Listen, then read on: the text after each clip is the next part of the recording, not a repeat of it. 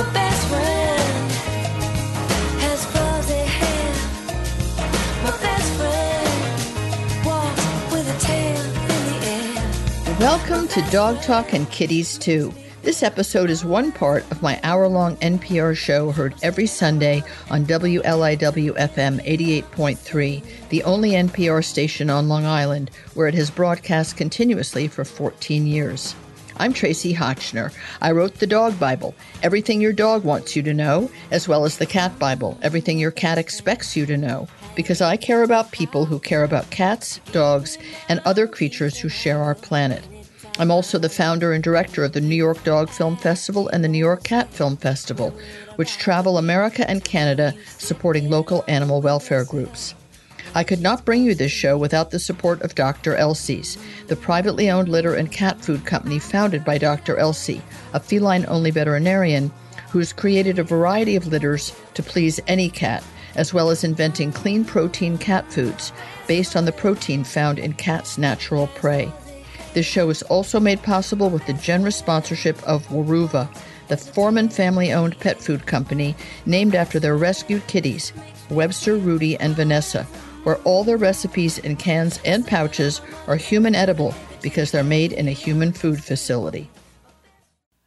I don't know if everybody caught an article, a very weird article in the New York Times about, I would say, a very weird lawyer, perhaps hated by, I don't know, a lot of people apparently, a roundly hated gentleman, Esquire, who defends dogs that have mauled or killed or destroyed people or other dogs. And I thought, well, who do I go to find out what is the law about dogs? I mean, have we all gone barking mad? And so I turned to Jeremy Cohen because he is the Boston dog lawyer, and he is really immersed in how to protect ourselves and our dogs legally. Jeremy, thanks for coming back on the show. And talk a little bit, if you would, about that article and what that meant to you as someone who specializes in dog law. Sure. Well, thank you so much for having me on again. And I hope by the end of this, at least pet owners will have some tips and some knowledge that they didn't initially have. Yes. The article for me, when I'm out there talking to students or lawyers or anyone about the practice of pet law or dog law, it's important that they know we're just in the beginning of this, and we need more people. We need more lawyers. We need more law students. We need more people just in general, and pet owners in general, to know that there's resources for you now. And so the article that we read, it sort of focused on, I felt, some of the negative things about being a dog lawyer, and that sort of every day is a fight and save the world at all costs.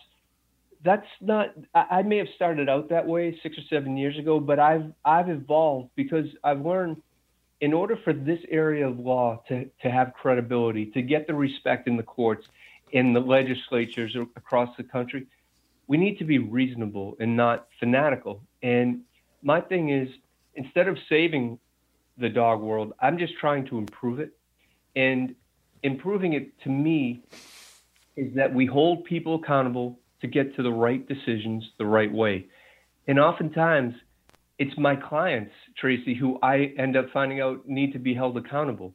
Doesn't mean they can't continue to own pets when their pets do something wrong, but I'm okay holding my own clients accountable in certain scenarios to show that things will improve. And for instance, if we go to a dangerous dog hearing, the focus for me at these hearings, when I'm trying to protect a pet owner and their dog from all the ramifications that can happen, including death, I need to show that you can trust my client, that certainly mistakes were made, but you can trust them to be engaged in improving things, whether it's with the fence, training, muzzling, something where they have to show that they're committed to it.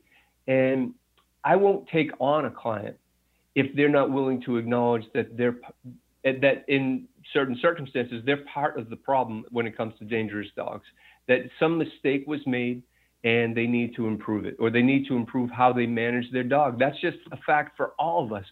I have my 9-year-old golden retriever, Maisie, who gets away with so much because I don't manage her properly. Everything she does is with is with love and with those big brown eyes, but still, I know I can be a better manager of my dog tomorrow than I am today. And I kind of insist on that with my clients and with the pet industry in general. They need to be better with our animals tomorrow than they are today. So it's just about holding people accountable to improve behavior. Well, I have a Maisie too. She's a 9-year-old blue Weimaraner. And when we say that they get away with stuff, we don't want to use the phrase they get away with murder. So if your Maisie or my Maisie manages to steal a pound of butter, because some wonderful dog trainers I knew, the husband had left the stick of butter, it was only a quarter of a pound, on the counter, and the golden retriever got it, and I don't know, who's bad there? I mean, dogs will jump on a counter, but will they kill children? And I guess, that's sort of the line that, or will they maul and kill somebody else's dog? And what does provoked even mean? Pet dogs should not be provocable to that point. Or as you say, they have to be contained and maintained. There's a lot of guard breeds of dogs. Pit bulls get a really bad rap, and unfortunately a lot of recent maulings have involved pairs of pit bulls against people that they lived with and knew. But many breeds of dogs have a very strong drive to attack or defend, or in their whatever might happen in their own minds, and the people have not taken responsibility. But it's interesting to hear from a lawyer. We think of defense lawyers who say everyone in human law deserves a defense, even this murderous rapist, massacre person. But you don't believe that about dogs. You're saying that if a dog has done something really terrible, what is wrong with the management of that dog? And if you don't change it, I won't take your case. Is that sort of what you're saying? Unlike the guy that the article was written about, who was just all about, I'll defend any dog, no matter what it's done, no matter what the circumstances. So I think you've captured it for me. And you'll notice I did not say that my Maisie, she gets away, but I didn't say with murder, because my personal philosophy with this law firm, with Boston Dog Lawyers, is that I won't take a case if a person is killed. So I just can't really be concerned about the circumstances so much as I can't take a case where somebody's killed for the reason that pet law is still in its infancy. We're just starting to get some respect. We're just starting to see some progression. And I'm concerned that we become looked at as fanatics if we just take every case and try to save every dog. The reality is some dogs, despite all the best tools we have, just can't be rehabilitated. And while it's often the owner's fault, some dogs are so far beyond anything that can be fixed that they have to be euthanized. And it's not easy to do that. It's not easy to say that. But I think without that, I would be far less successful than I am in saving dogs' lives if I didn't have that philosophy, because people on the other side need to know that we get it. We get the seriousness of it and of what these dogs are capable of. And I think if you just say it doesn't matter, every dog should live and we should find a way to make it work, I think people stop listening to you. And the people I'm talking about are judges, local city officials, right, and other lawyers who need to join this area of law. If you scare them away with some fanaticism, I know I wouldn't come into this if I knew that the goal is just just do whatever you have to do to win, because that's not going to be good for the legacy of Boston Dog Lawyers, because there should be a firm like this for people in every state. It doesn't have to be me or my name, and I just think if we're not credible now, it's not going to happen as soon as it should in terms of getting the respect that pet owners deserve in court. Because we're a pet owners' rights firm. We're not an animal rights firm. Well, that's interesting. Yeah, that's a big distinction.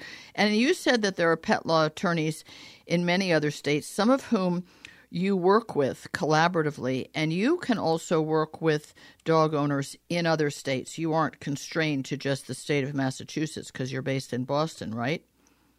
Right. And I've developed relationships with other lawyers in other states because we get calls from all over the country. In fact, from other countries too, because there is a need. for lawyers for pet owners. And there's certain ways through the law that you can waive into a state or work a particular case um, without without violating any ethical constraints that are put on us. So if someone calls, if I can't help them and they're in another state, I'm not going to just let them. I'm not just going to say I can't help you. I'm going to try to find somebody for them. Nice. Well, one of the things that I know you've been working on is how to protect pet owners who are using boarding facilities and dog walking facilities and pet sitters.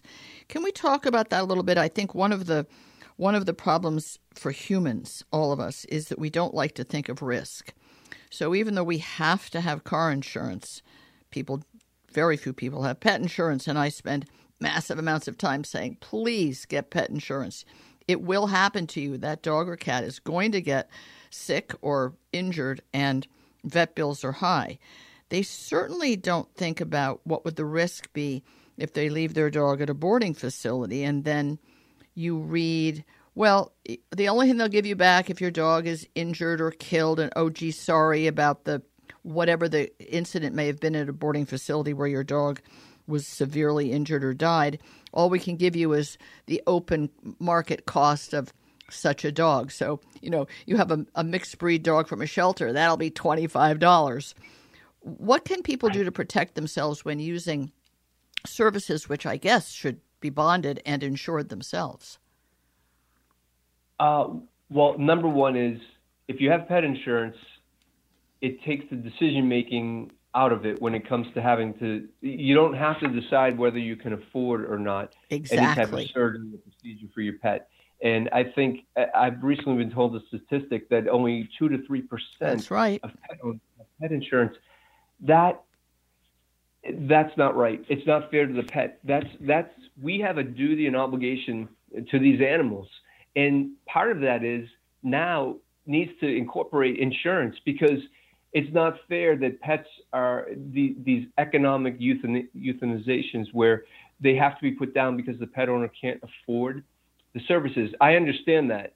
And I understand that system and with veterinarians, and they're not going to do the work unless they're paid. But there's an option out there with pet insurance. And thank you for helping me to hammer that home. I've been completely ineffectual at changing the 2 to 3% American national rates, so I guess I'm not as powerful an influencer as I had hoped. But let's talk about the kind of legal insurance, if you will, the kind of protection that you should think of if you're going to use facilities where somebody other than you looks after your dog or even walks them alone or in a pack. Well, one thing pet owners need to know is these facilities and these dog walkers, they've already thought about the risk. And you have probably signed something telling them not to worry about it. Good point. In the sense that, because they know the things that can happen. In most states right now, boarding facilities, doggy daycares, whether they're overnight or not, they're not licensed.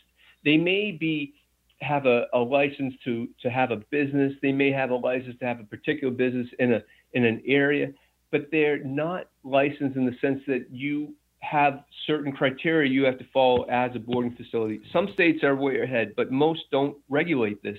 And there's powerful lobbyists who try to keep it that way. And so state legislators, as far as we've gone, I get a mauling call. When I first started to pursue legislation with a group here, it was on behalf of clients whose dog was mauled, totally avoidable. And there was one every 14 days I would get a call. And after fighting with the legislature for a year and a half and them not passing anything to protect our pets and pet owners at these facilities, I now get a call one every 8 days. Dogs being killed or significantly harmed at boarding facilities.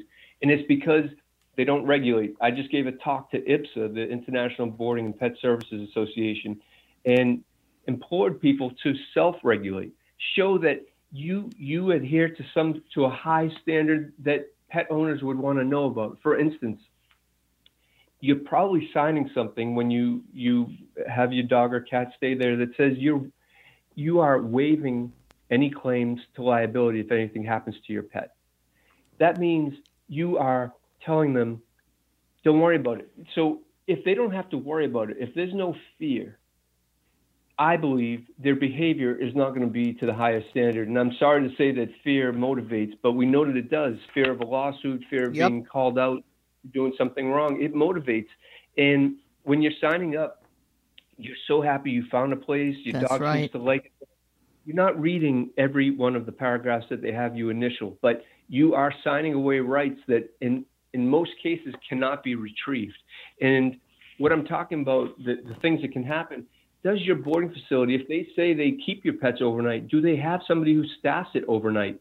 I'd say less than 50% actually have a staff member overnight. And they're supposed to tell you, but there's no real supposed to do anything because they're not regulated. It would just be like a consumer benefit that they would share with you. Oh yeah, we keep your pets here overnight, but we don't have anyone on site.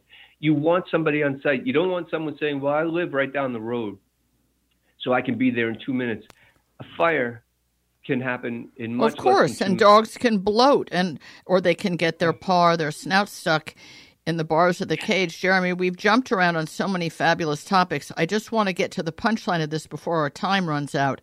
Is there a document that people should bring with them and have the boarding place sign it rather than you signing away your rights?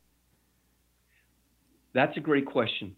I don't know that I think that would be too much for them to handle, but I know some of the things you should do you should have a video of your pet before or as you're going in, pictures of your pet, and you should have a vet report on hand for yourself before your pet goes in there. So try to get your pet to the vet within the 30 to 2 to 4 weeks before you're going away or park your pet there. And so you know what the baseline or the status of your animal was when it was going in there, because oftentimes they'll defend it by saying you brought your dog in that way, which is trying to say you brought your dog in bleeding with a wound from its leg. It's ridiculous, but they will say this. And okay, I'm just going to jump ahead because, again, our time is running short. Yeah. We don't want to think of too many nightmare scenarios, but what I'm hearing is there are a lot of nightmare scenarios, and it's just an area that no one has stopped to think about. I'd rather they didn't have to hire you to try and fight these places after the fact, after something horrible has happened. I think really we just need to say that this is something that someone could call you about at Boston Dog Lawyers and get your best advice on what they should do if they're going to board their dog or even use a dog walking service. You could help them think ahead about some of these things. I'm sorry that we've run out of time, but it's a really important area. It's full of scary ideas, but the solutions may have to involve a preliminary chat with Jeremy at Boston Dog Lawyers or any pet law attorney you may have nearby. Don't take it for granted that it's a safe place for your pet just because they were happy this time. Dogs can come back really sick. And, well, again, fear-mongering is not what I usually do, but it's an area that I'm really glad you're working on and making people aware of in many other states. Jeremy, thanks for the good work you're doing on behalf of pet owners, because those are your clients at the end of the day. Boston Dog Lawyers is a great flag bearer for the field. Thank you so much. Thanks for having me. Thanks for listening. There are a few more very special companies that make this show possible, and I hope you will support their support of my mission to entertain and educate. Merrick Pet Care, which began as a family-run company in Texas 30 years ago, is still making natural pet food I feed my own dogs. They also provide nutrition to pet shelters in Chicago and Texas, and free food for the service dogs for veterans from Canines for Warriors. Cradle, which makes CBD calming products to reduce stress for dogs, using broad-spectrum CBD from U.S.-grown hemp, formulated with a proprietary blend of nutraceutical ingredients. My Wanda Weimaraner couldn't get through thunderstorms without their Cradle melts. Earth Animal, which is privately owned by Dr. Bob and Susan Goldstein, creates holistic pet wellness products with an emphasis on their stewardship of the Pet Sustainability Coalition, and makes innovative foods like the hybrid dog food Wisdom, which sometimes is all that Maisie Hotchner will eat. Evermore Pet Food, which is privately owned by two extraordinary women who cook dog food from the most pristine human edible ingredients and ship it to your door in frozen pouches. It's higher quality and more ethically sourced than my own food. thank you for listening. I hope you've enjoyed this shorter version of Dog Talk and Kitties Too, and will listen to other episodes sometime soon.